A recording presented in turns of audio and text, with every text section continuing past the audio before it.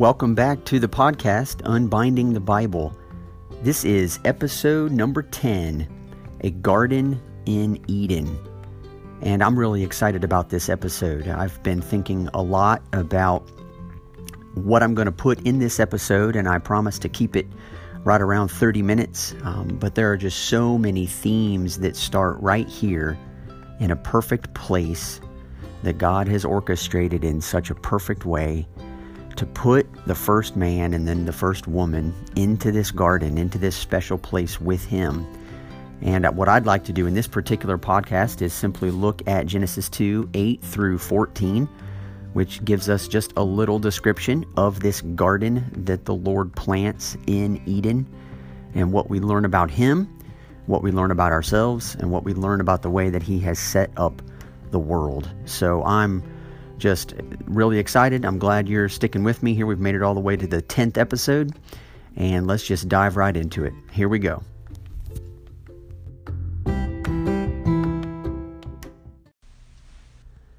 What I'd like to do right at the beginning of this episode is just go ahead and read for you the passage itself from Genesis chapter 2, verses 8 all the way through verse 14. And so I'll just read it first, and then if you're listening in and don't have a Bible, then at least you'll know the passages that I'm going to be referring to for the next few minutes.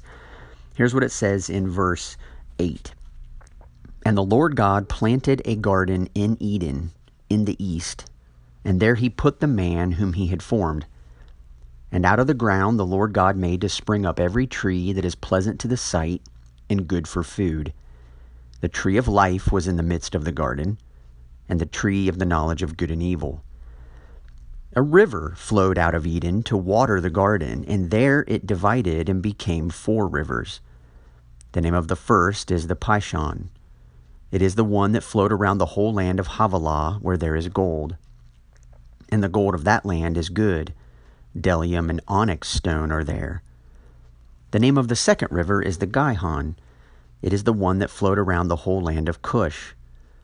And the name of the third river is the Tigris, which flows east of Assyria. And the fourth river is the Euphrates. Now that's just the way Genesis 2 chooses to describe a garden in Eden. And it's important just for us to consider that there is simply a place called Eden, and from there, God chooses to plant a small garden. And he does so that he can take this man that he just formed and he gives him a place. We had talked about this again, and I'll keep referring to these unformed and uninhabited parts of the creation. The Lord God forms the man, he forms a garden, and then he puts the man in it. And that's what he will continue to talk about even in the passage that immediately follows the one we just looked at. But just a few observations that I'd like to make as we jump into this garden and what it is, how it's described, what it actually means. But we're told that the Lord God planted a garden in Eden in the east, and there he put the man whom he had formed. And just automatically we see that he then, out of the ground, the Lord God made to spring up every tree that is pleasant to the sight and good for food. And so the very first description we actually get of this garden where this man is that there are all these trees surrounding him, those that are pleasant to the sight and good for food. Now, these phrases, pleasant to the sight and good for food, are super important, and they describe, number one, the fact that God has chosen to make a place that man has everything that he needs in order to survive. That may sound simple and basic, but I think it's important because to have something that is there that is good for food is something that means this place has been prepared for man, and it was already made for him so that he's able to thrive in this environment. And so man has the Lord God with him there. He has food that is there for him. He has all that he needs in order to function as a living creature. But we're also told that every tree in the garden is pleasant to the sight. And this is something that I think often gets overlooked. But what we're actually told in Genesis 2 is that the Lord God puts trees in the garden that are beautiful, that are pleasant to look at, that are aesthetically stunning. And they capture a very real part of what it means for us to appreciate the beautiful creation as it actually exists.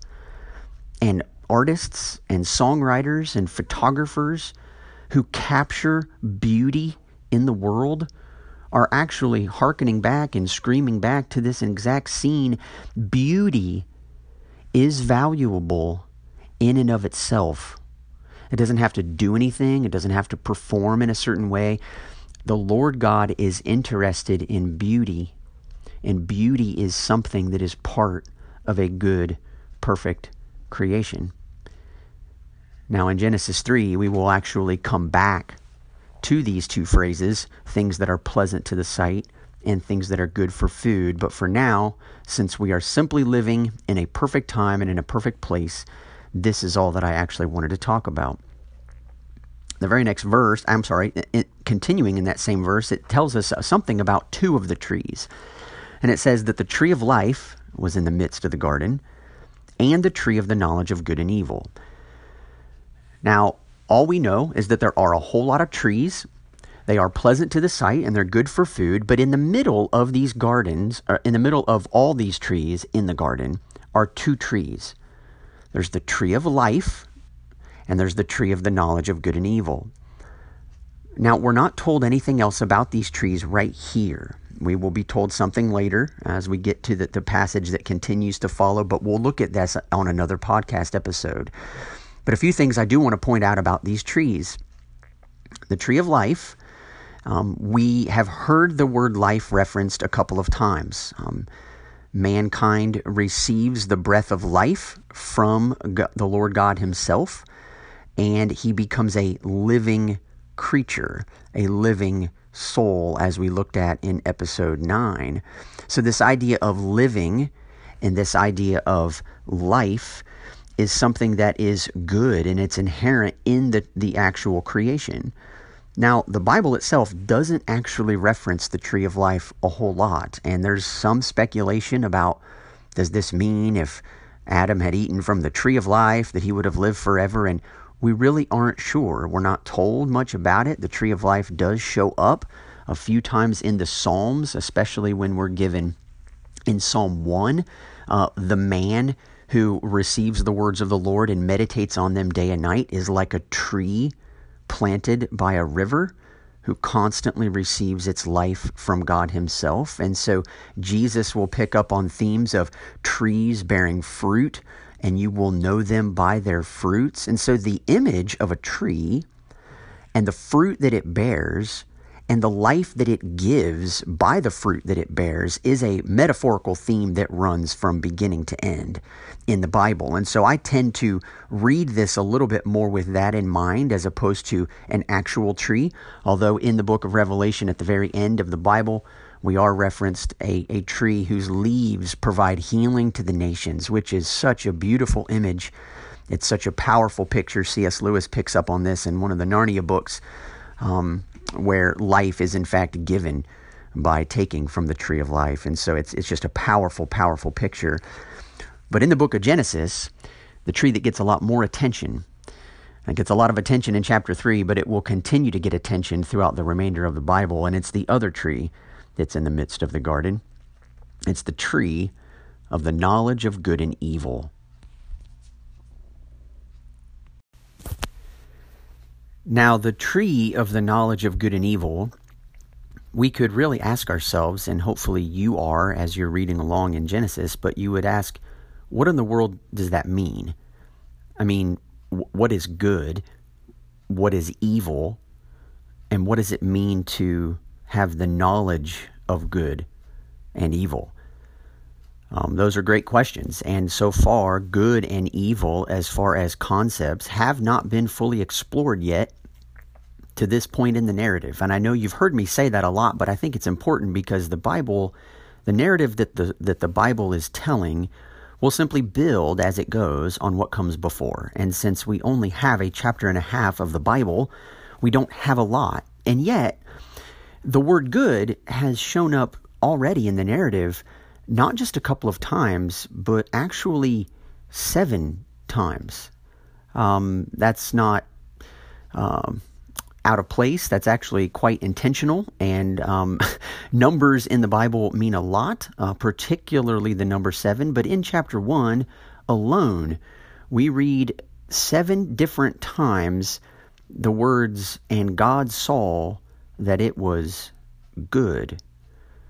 And so there's a little bit of a clue already for the reader to know good and evil, or have the knowledge of good and evil. We do have a little bit of an idea of what good is. And so far, all we know is that there are certain things that God says. Those things happen. God says, "Let there be light," and there was light. God separates the light from the darkness. The darkness he calls night, the light he calls day, and God saw that it was good. And so there's a statement that God makes. There's something that happens as a result of his spoken words. And then there's an assessment given by God when he looks at what he has made, and he labels that thing good. We got all the way to the end of chapter 1. We see God resting in the opening verses of chapter 2. And what I shared with you in episode 7 was the fact that God simply sits back and looks at his creation as it is functioning exactly as he intended. Everything is in its rightful place. Everything is working exactly as it should. This is the beginning way you and I come to understand the very idea of good. What is good? What is true? What is right?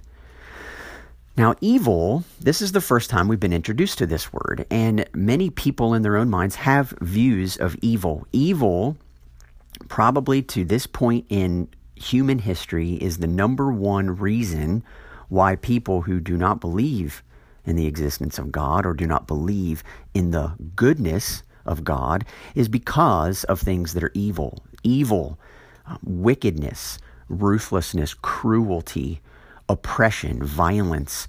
These kinds of things, we see them most often from one human to the next. People watch ugly murders and rape and slaughter and oppression and ridicule and cruelty and harshness, and the list can go on. And there are many, many times where people struggle with the goodness of God, or with a God who really cares about his world, because of this idea of evil. And so what I find really, really helpful is to recognize that we are introduced to this idea right in the center of the creation narrative, and right in the center of the very place that God made perfectly to put the first man and the first woman. And so even from the Bible's perspective, this idea of evil takes center stage right along with this concept of life and with the concept of goodness. And how you and I try to parse out the relationship between goodness and evil is right in the heart of the biblical story. In fact, it's so much at the heart of the biblical story that to even try to define evil is something that's eluded a lot of people. I mean, evil, to be honest, is simply the distortion of good. It's the lack of good, the absence of good, or it's good twisted in on itself. You know, evil does not exist. It can't exist in its own right. It's totally dependent upon good for its existence. You and I don't know what evil is unless we're comparing it to something good that is simply lacking in that situation. So evil, generally speaking, is a deprivation or a negation or a corruption of good in some way. So, take a window pane. It's you through a window, you can look into the outside world and you can see the beauty of the creation. Well, if somebody throws a rock or a frisbee or a baseball and it puts a crack in your window, that window is no longer good. It's not the way it was supposed to be. And you're on the phone calling a window repair company to come and replace the window pane because it's no longer good. Well, why is it no longer good? Well, it's no longer good because it has a crack in it. Right. But what is that crack? That crack in the window actually is nothing. it's nothing. Nothing was added to that window. Nothing even was taken away. It's simply a crack that was once, that basically has harmed a once perfectly flat window pane. You could look at something which could very accurately be described as evil, and that is the spread and the destructive force of cancer. Well, doctors have been studying cancer for years and years, and we don't have a cure for it at this point, although there are medicines and procedures and things that can be done to slow its effects and sometimes to put them into states where it is no longer destroying the body. But cancer, as it actually exists, isn't really anything either. It's a distortion or a corruption or a disordering of the cells in your DNA that get jumbled in such a way that they no longer work for you. They no longer benefit life within your body. They start to fight against one another and turn on you. Now, those are just two small examples, and if I was more insightful, I would spend a lot more time talking about the intense struggles that people face in this world because of actual evil. This podcast isn't intended to answer everyone's objections, and I don't mean to minimize this or gloss over real suffering and real evil in the world. But I will agree with C.S. Lewis, who recognizes that only when one sees something about good can they ever have any classification for things that they are now perceiving are not good or evil. Evil is goodness turned in on itself. It's twisted in on itself. This will be a perfectly good definition of human sin from Genesis 3 all the way to the end of time.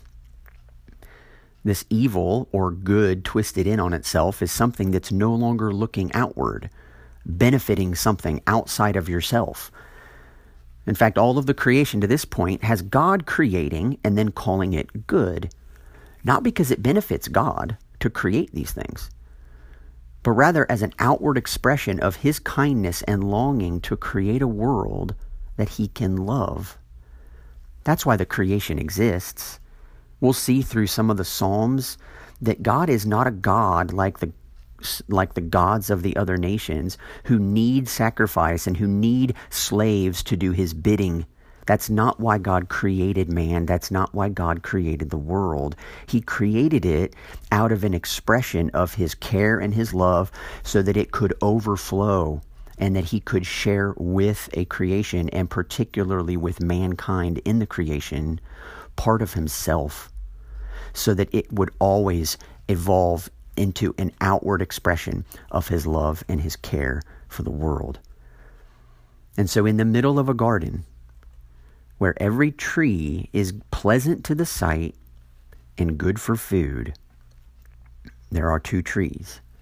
There's the tree of life, and there is the tree of the knowledge of good and evil, right in the center of the garden.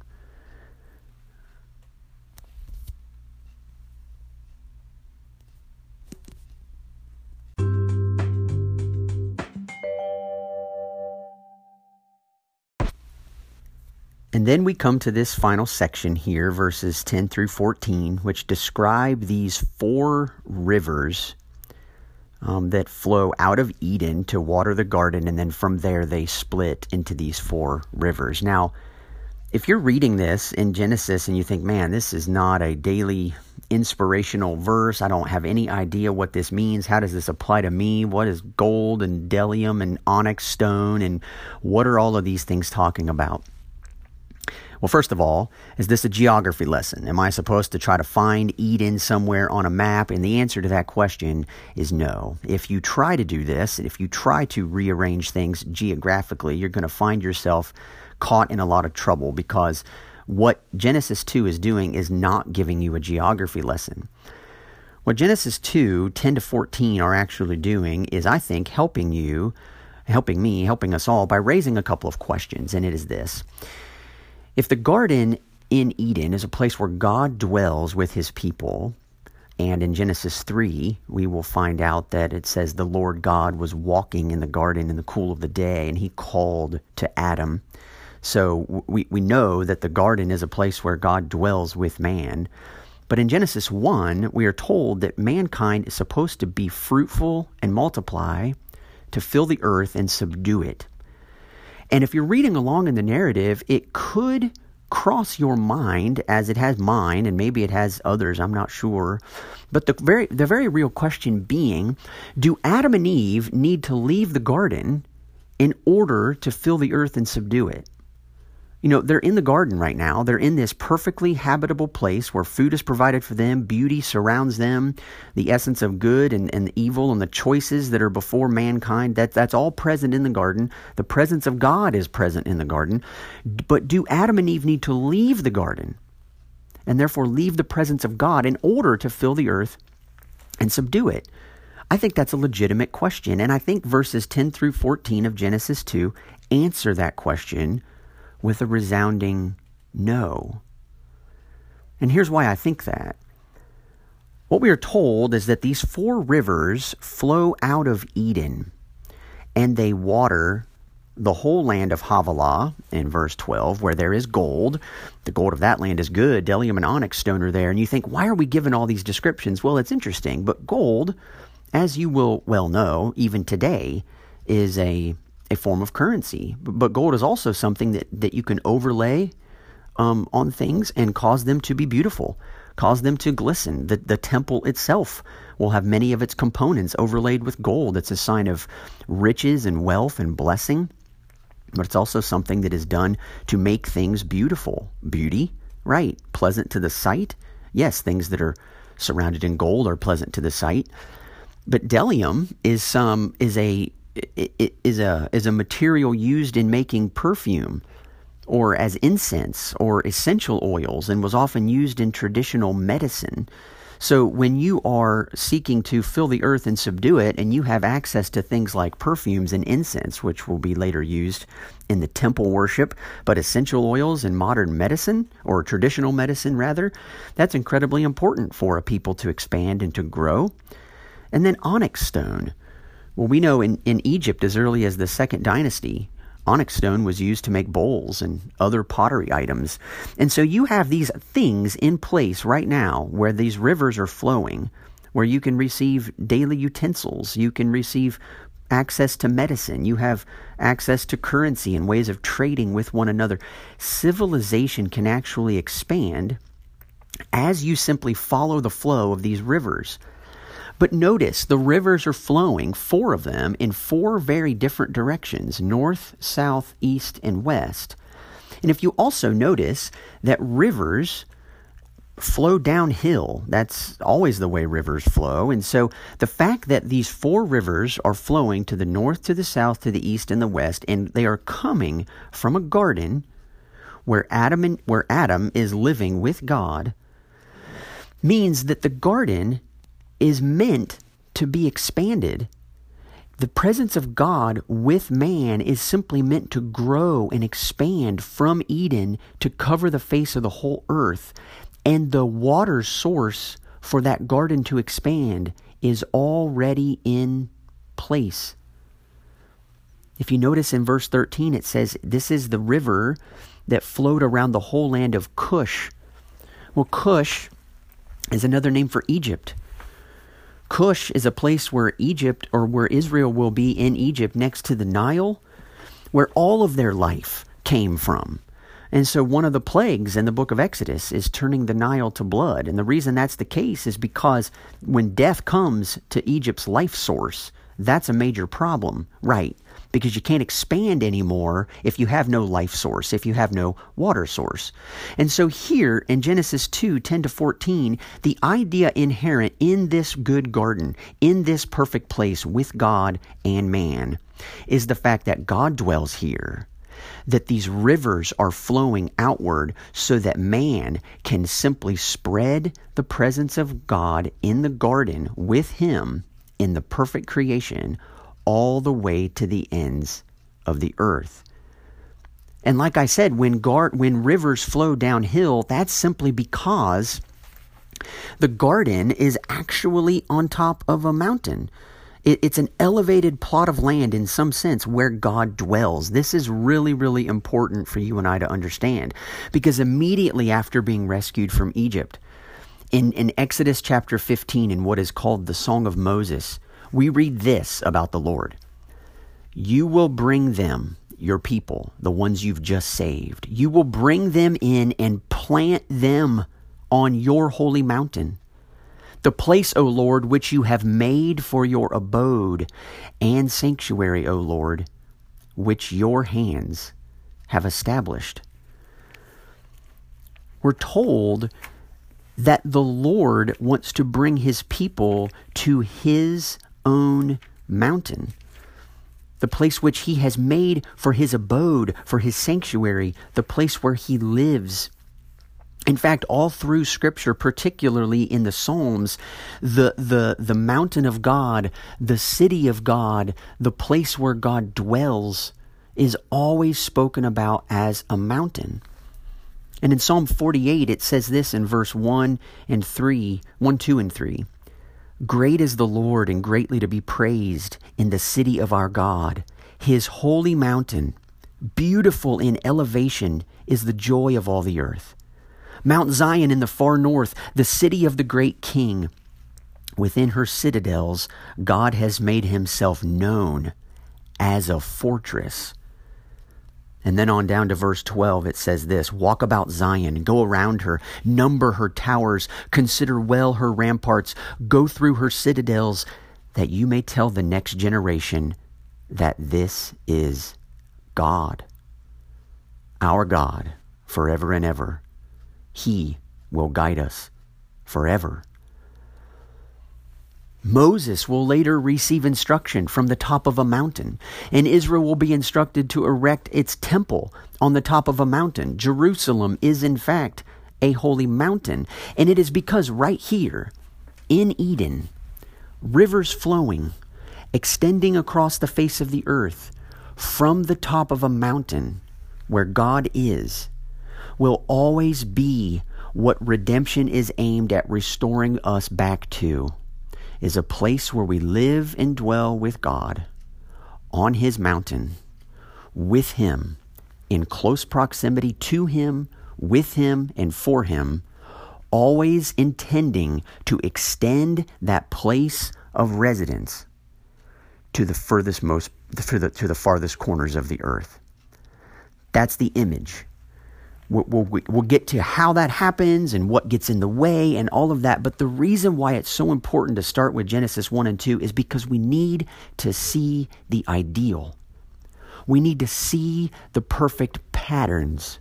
We need to see exactly who God is, what he desires for his world, how he has set it up exactly the way he intended, thus labeling it all very good,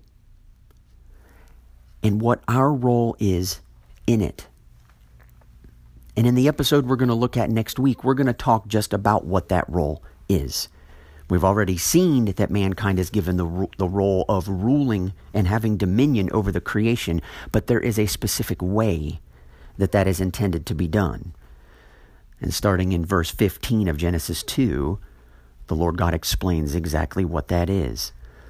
But for now, all we know is that this beautiful mountain, this holy abode and sanctuary of the Lord God, is the place where he has put the man that he had formed, placing him in a position to rule as God would, giving him trees that are pleasant to the sight and good for food, capturing beauty, capturing provisions. And it is not coincidental that every single time Israel is wandering in the wilderness, or every single time, the time when Jonah is out on the side of a hill, what the people are in need of, what Jonah is desperately in need of, are trees that provide shade and rivers or streams or water that provides refreshment. Trees and water are always two things that people long for when they are in hot, dry, arid, desert, barren wastelands. And these kinds of themes will surface time and time and time again. Go reread Psalm 1, which does compare the man who reads and stays close to the word of the Lord as a tree planted by streams of water. Interesting. Sounds an awful lot like a garden. And then compare him with the man who does not walk in the counsel of the Lord in the second half of the psalm. He is like chaff, dry, can be blown away by the wind, has no roots, has no stability. That's a picture. That's an image that starts here and will always look back to Eden, to this garden, to most fully capture what has gone wrong in the world and what ultimately Jesus has come to make right once again. So, I'm so thankful that you are still listening in on the podcast. Please feel free to share this with others you think might be encouraged by it. I would love for you to leave a comment at the end of one of the podcast apps that you're choosing to listen in on this, as that'll help spread the word to others who haven't yet heard about it. But as for now, that's all. See you next time.